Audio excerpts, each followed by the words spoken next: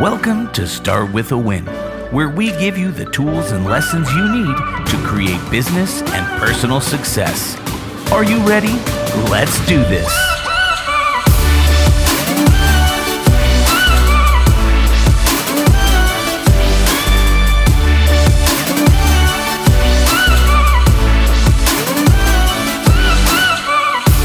Coming to you from Brand Viva Media headquarters here in Denver, Colorado. It's Adam Contos with Start With a Win. Mark, are you winning today?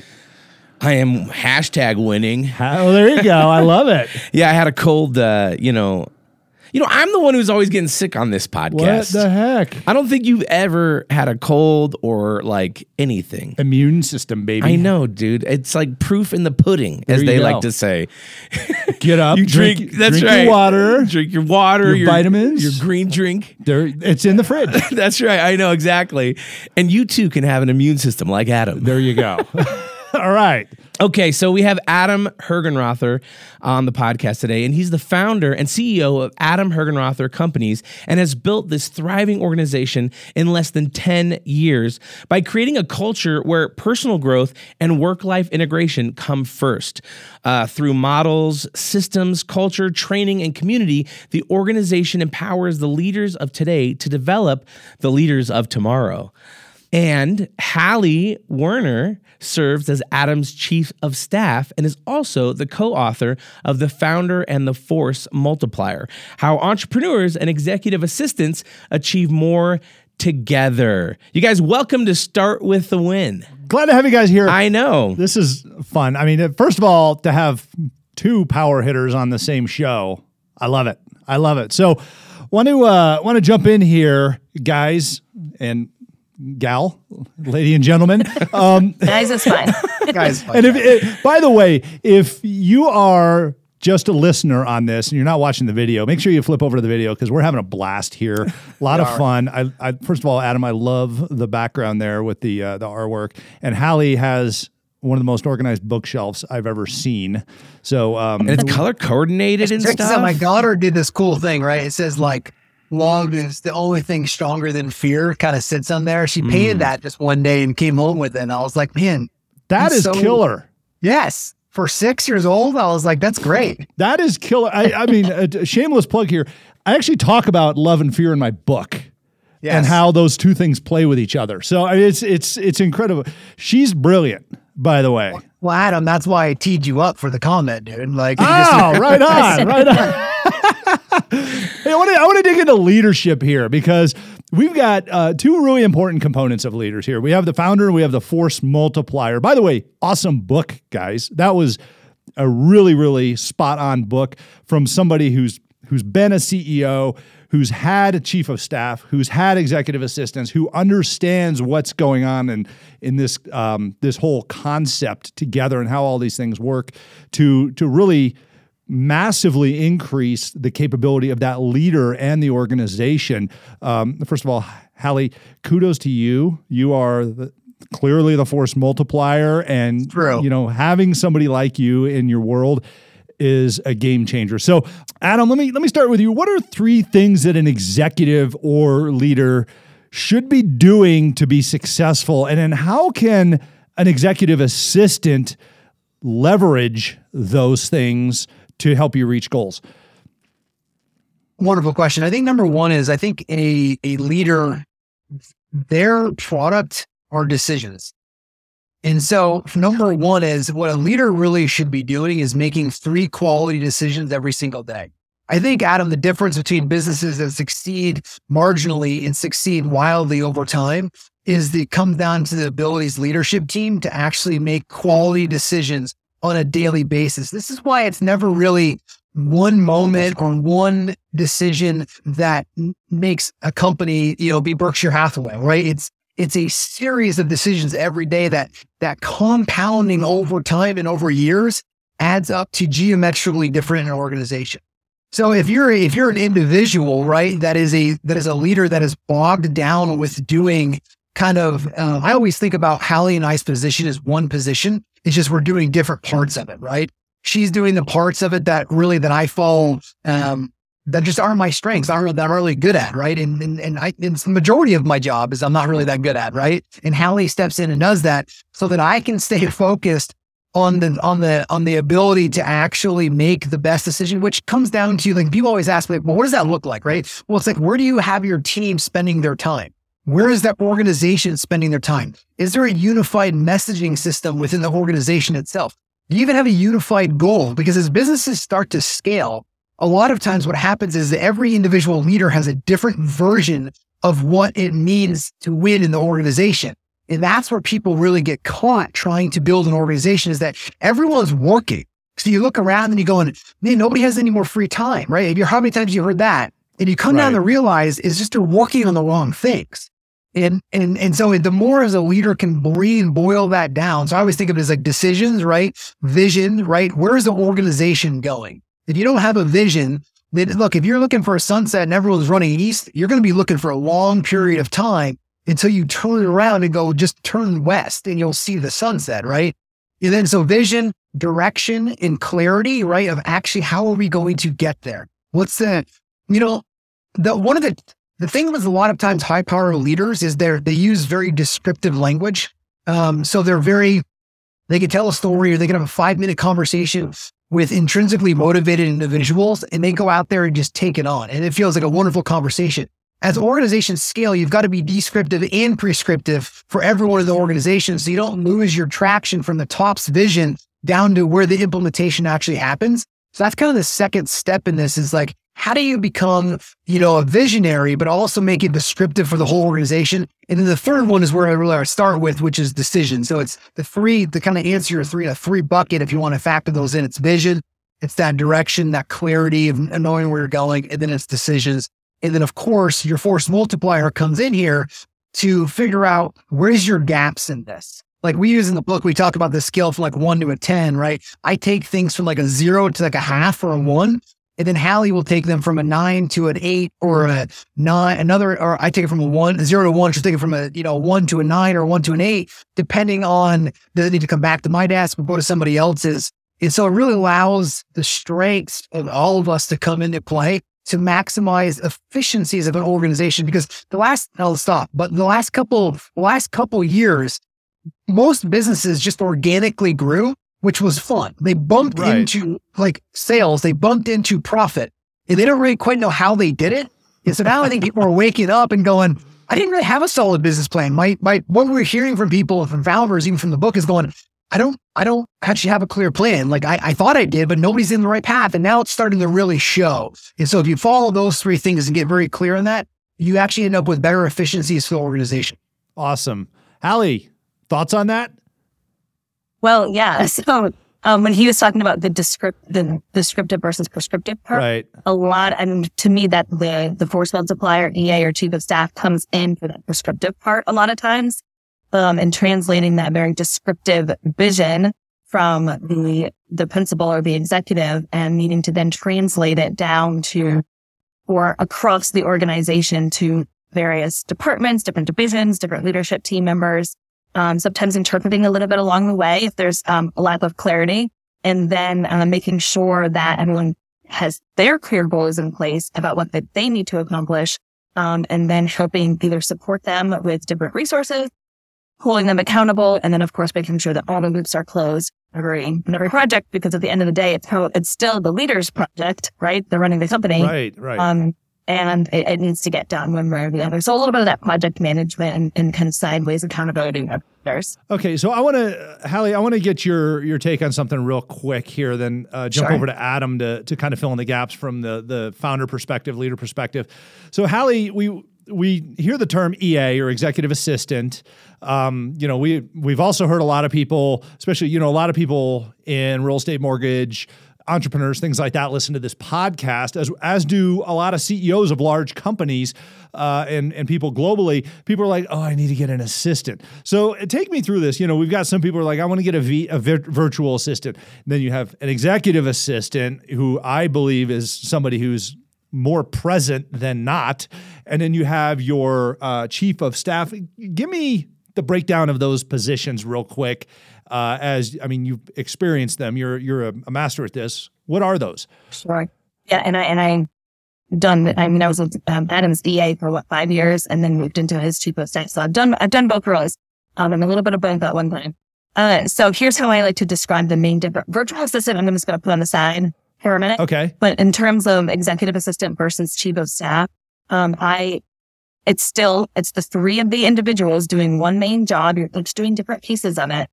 And a lot of times people say the EA is tactical, the chief of staff is strategic. I don't think that it is true at all. I'm with you. Both are very tactical and both are very strategic. It comes down to for me, more of a time thing. Right. So, for example, an EA is going to be focused a lot on what the needs of the day are, perhaps up to 90 days. And yes, they're doing future planning, but they're really having to work and operate in the day to day in terms of meetings and rescheduling and making sure that their executive is prepared for what is happening right then and there. And being very responsive to different things that come in while also being as proactive as possible, versus a chief of staff who is typically not necessarily in any of the day to day, but they're working 90 days to 5 or 10 years out, whether that's strategic planning, doing business planning for future company events, all company meetings. Yes, the EA is going to help support some of it, but they're usually very busy dealing with what the hell is going on that day. Right. Versus, again, the chief of staff where they can kind of step back a little bit and say, great, the day-to-day is taken care of, so I'm going to go and look at what's going on to support the event.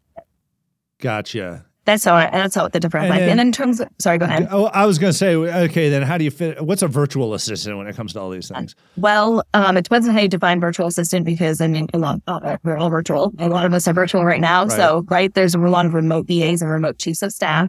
But I think when you mean a virtual assistant, you often are thinking of somebody, when we think of virtual assistant, I'm thinking of somebody it's a little bit maybe more project-based, Okay. or alternatively, it's a little bit more text-based. Yes, you can have virtual assistants who are full-time EAs, but then you just call them an assistant. Gotcha. So again, I think virtual assistant is you need someone to fill a gap for 6 months, or maybe you need to hire somebody just to have it be the lead funnel, and they're helping sort from data.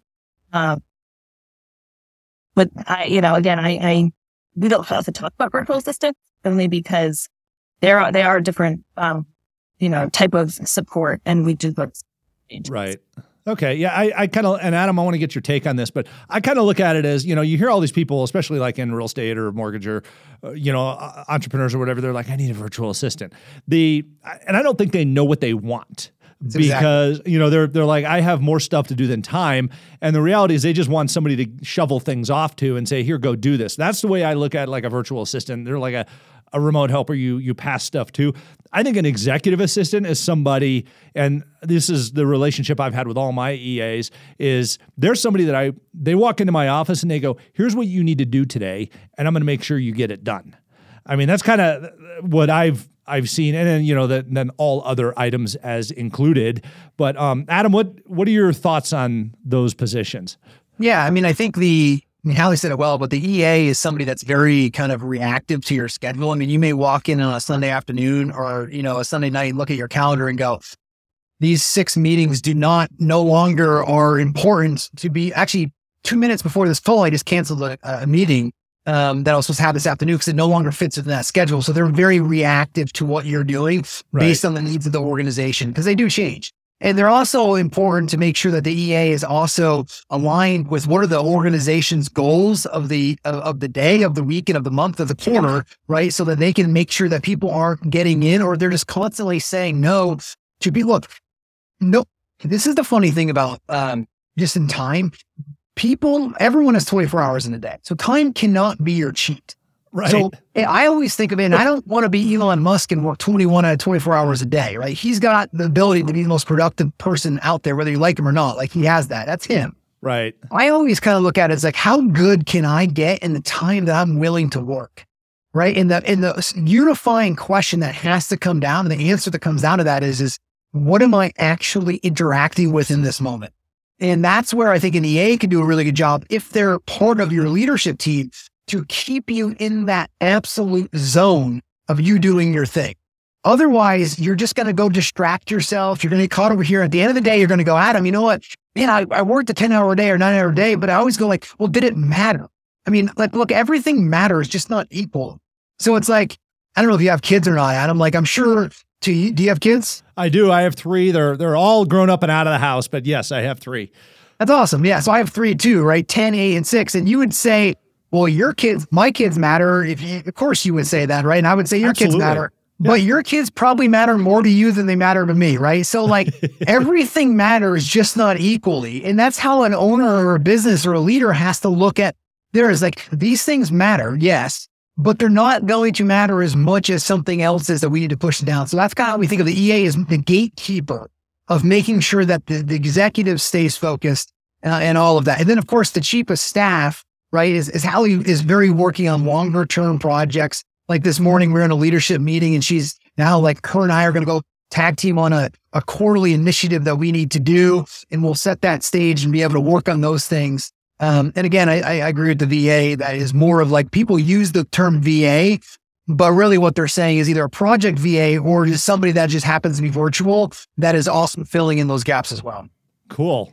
Awesome. So we've got the founder and the force multiplier, the name of the book.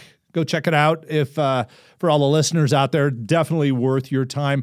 Burnout is a big problem in leaders, in high velocity teams. Realistically, folks, and for all you listening, if you have not veered toward burnout, you're not really testing your limits. I mean, it's like being in I view it as being in the gym. You want to know where those limits are and grow from those limits, but don't let them hurt you. So, and that's really what these super high performing people are. And, Adam talks about outworking people. And the reality is hard work will beat talent when talent doesn't work hard. So, we're really walking this fine line here of burnout. How can a founder and an EA together work to prevent the executive burnout and the team burnout in how we operate our businesses? And I'll start with you, Adam, on that one.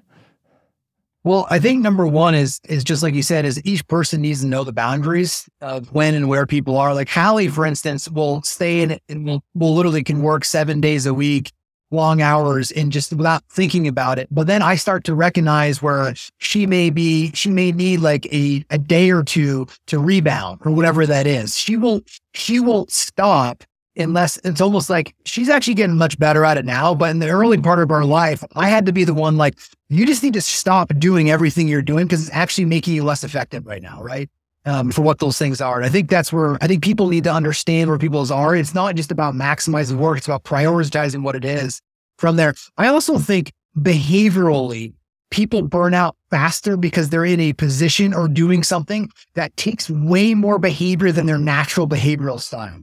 There's a difference between if somebody's really good at golf, accelerating somebody at golf is different than teaching somebody how to swim behaviorally. Like somebody can get burnt out much deeper in the process if they're already naturally aligned with their behavioral style than somebody going over. Like if you put me in an accounting role, I would burn out much quicker than I would in other roles, right? So I think it's you making sure that you align people behaviorally so that you can figure out how to stretch those rubber bands that we have within us and then understand those limits from there. I think that's where people really get tied in. What we see in our level is they're working in a position because their founder, specifically examples of this would be an EA or a chief of staff is in a position where their founder is asking to do things that may not be in alignment or their natural behavioral style, or maybe it's more project-based versus something along those lines. Or they're really holding somebody back or not getting full ownership of the job. So they always feel like I'm only doing 5% of this or 20% of this. And that can be very kind of like that whiplash scenario for people in there. On the other side, for the founder, it's the behavior. Like most founders are really good at one or two things and actually are terrible at everything else. And yet, totally true.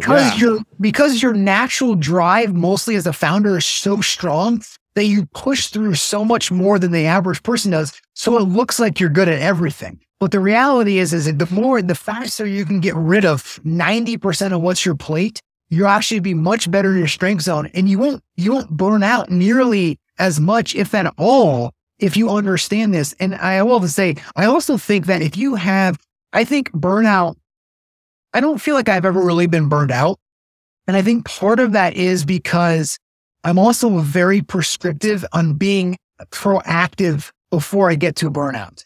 Meaning that I also understand that every day, if I don't start my morning with 3 hours of personal development and then take a break in the middle of my day to meditate again, over time, I will probably want to punch somebody or run through a wall, right? And so I recognize about myself there. So then how do you create a schedule that allows you to never really feel the burnout because you're already being proactive in doing the things that are going to prevent it in the first place?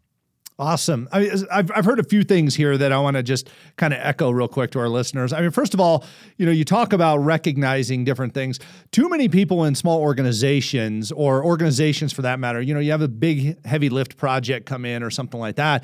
And the leaders look around, they're like, okay, who's got a little bit of a gap in their schedule? Give it to Joe. Joe can do this, even though Joe sucks at that. What are you going to do? You're going to burn that guy out, or you're going to take and you're going to deplete his ability to handle all the other things that he should be good at. So, I hear this emotional intelligence and emotional maturity message coming through from you, Adam, on this, awareness of self, awareness of others, awareness of the business and that alignment there. So, Hallie, fill this in for me. What is your position? Talk to me from an EA role. Let's face it, not everybody has a chief of staff. Okay, I mean it's not a super common position. For those of us that do have one, we're like, yes, I've got a chief of staff. I mean it is definitely, that is probably one of the biggest force multiplier positions out there. In addition to the EA, but fill this in from an EA perspective. When you look at Adam and you're like, okay, there's a lot of high velocity stuff going on here. Where do you see the EA fit in that and to prevent burnout? Sure. Yeah. And I mean, Adam mentioned it, like Adam's never burned out, and he would know it before anybody else, and then definitely mitigate that. So I'm never concerned about him, or myself, quite honestly. But what we do to ensure that we don't allow others in the organization to burn out, because, Adam and I have worked together for 12 years. We know how each other's work, and we kind of set the tone for the business for 5 years, right? Like we were running hard, everyone else is going to run hard with it. But we do, so alignment is huge, and we're really big on first making sure that we do those behavioral assessments from the beginning. And this is how EAs and or force multipliers can help, is by making sure that their founders or whoever is hiring is following really great hiring and onboarding practices. So that one, you're making sure that you're hiring the right person and putting them in a role that aligns with their behavior. Because often founders are not going to necessarily want to follow the hiring process. They're going to want to just maybe move forward faster. And again, ensuring that the schedule is set up such that the leader, whoever their direct reports are having the necessary time with their team members, so that they're keeping a pulse on how they're doing mentally and emotionally. And checking in with them regularly. So we do weekly one-on-ones with any of our direct report. And then we also do what we call our 5 daily ability question. It helps us keep that great pulse on our team, which includes how is their mindset every day. And that's places where we can mitigate immediately potential issues of burnout. Awesome. Huge, incredibly important. Those of you that didn't listen to this last section about burnout and that alignment. I mean, Hallie is like the air traffic controller of, what's going on here. And then Adam flies the fighter planes. So it's pretty cool to see the mission and the coordination coming together with this strategy and execution portion of how the founder fits together with the force multiplier. Give me a quick flyover of the book, please. Adam, go ahead. I'll start with you, but why should someone pick up this book, and what are a couple of the key things that they can expect from it? Yeah, we're really excited about the kind of the updated version of this, because it's really a model designed to work with founders and force multipliers as a guide to strengthen their partnership. Everyone over the years, everyone comes to us how do I find a Hallie? How do I get an Adam? How do I use your models? And so we really just created kind of what we do that works for us and has worked, and laid it out in a really, in a way that is easy to follow and easy for both people to be and read along with, so that they can actually start taking the themes from the book and putting into play in their life. I think there's too many books that are just talk about theories and concepts, which are great. There's nothing wrong with that. But for us, we wanted to get very prescriptive in terms of how do you actually create a better relationship? What does it actually mean to have a force multiplier? What do they actually do? What are the rules? How do I actually look for one? Right? The number one thing we get is, how do I find one? And then what do I do with them? So Gray, the first thing is we're actually seeing this in job descriptions now all over the world. We're going, please read the Founder and Force Multiplier before you apply for this job so that we can make sure that we're in alignment with it. And we're seeing that in job descriptions as people are doing that, which is great because that's the point. It's like, well, that is the role. And if that doesn't work for you, then it may not work for us. So again, we're trying to eliminate any type of potential mismatch. And then when there is a match, how do we strengthen that partnership? Excellent. And I mean, the reality is, folks out there, you don't know what you don't know when it comes to this relationship. So you need to educate yourself on it. And there is no, hey, go take this executive assistant class that describes what's going on from the perspective of an executive and how to operate in the business. Hallie, anything to add to the book description? I thought it was a great book. And you know, I'm a big fan of the concept. So what do you think, Hallie? Yeah. I mean, everything that Adam said, it's really about that partnership. I think founders want to read the book and have been reading the book, and they're recognizing who they're missing in their organization. So that's a really big part. And then for the force multipliers who are reading the book, they're realizing what an impact and what a career opportunity it is to be a force multiplier. So when you take those two different perspectives and you put them together and then you get those partners working together, I mean, really the businesses should grow exponentially from there, which is out. Awesome. Thank you. For all of our listeners, you can find the book at founderandforcemultiplier.com/book. That's founderandforcemultiplier.com/book. Adam and Hallie, I have a question I ask all of our amazing guests on the show. I'll start with you, Adam. How do you start your day with a win? Once I gain consciousness, basically like coming into it, right? The first thing that I ask myself every single day is, how do I want to feel? It's the first question that comes to mind because I think there's going to be challenges, there's going to be obstacles. So I always start my day as, how do I want to feel today? And I want to have joy, I want to have excitement, I want to have creativity, and that's a choice. So I start by asking myself that question every day. And then I get into a series, I meditate for 20 minutes, I do a series of journaling, and then in the wintertime, I skin a mountain. I literally spend about an hour and 45 minutes skidding up a mountain and then coming down, starting at about 5:30 in the morning. So you start and emerging in the dark, you get to the top of the mountain when it's light and you ski down. And I live on a mountain, so it works beautifully. And so you start your day before 7:30, like I can check the box that I'm good. You have conquered the mountain. Conquered the mountain. Awesome. Hallie, how do you start your day with a win? Oh man, it's like hard to follow that one. So my win in the morning is if I do not get up and check my email right away. That is a massive win for me. Huge win. That is a huge win. Yes. I think a lot of people need to listen to that one. So seriously. Thanks for being on Start With a Win, guys.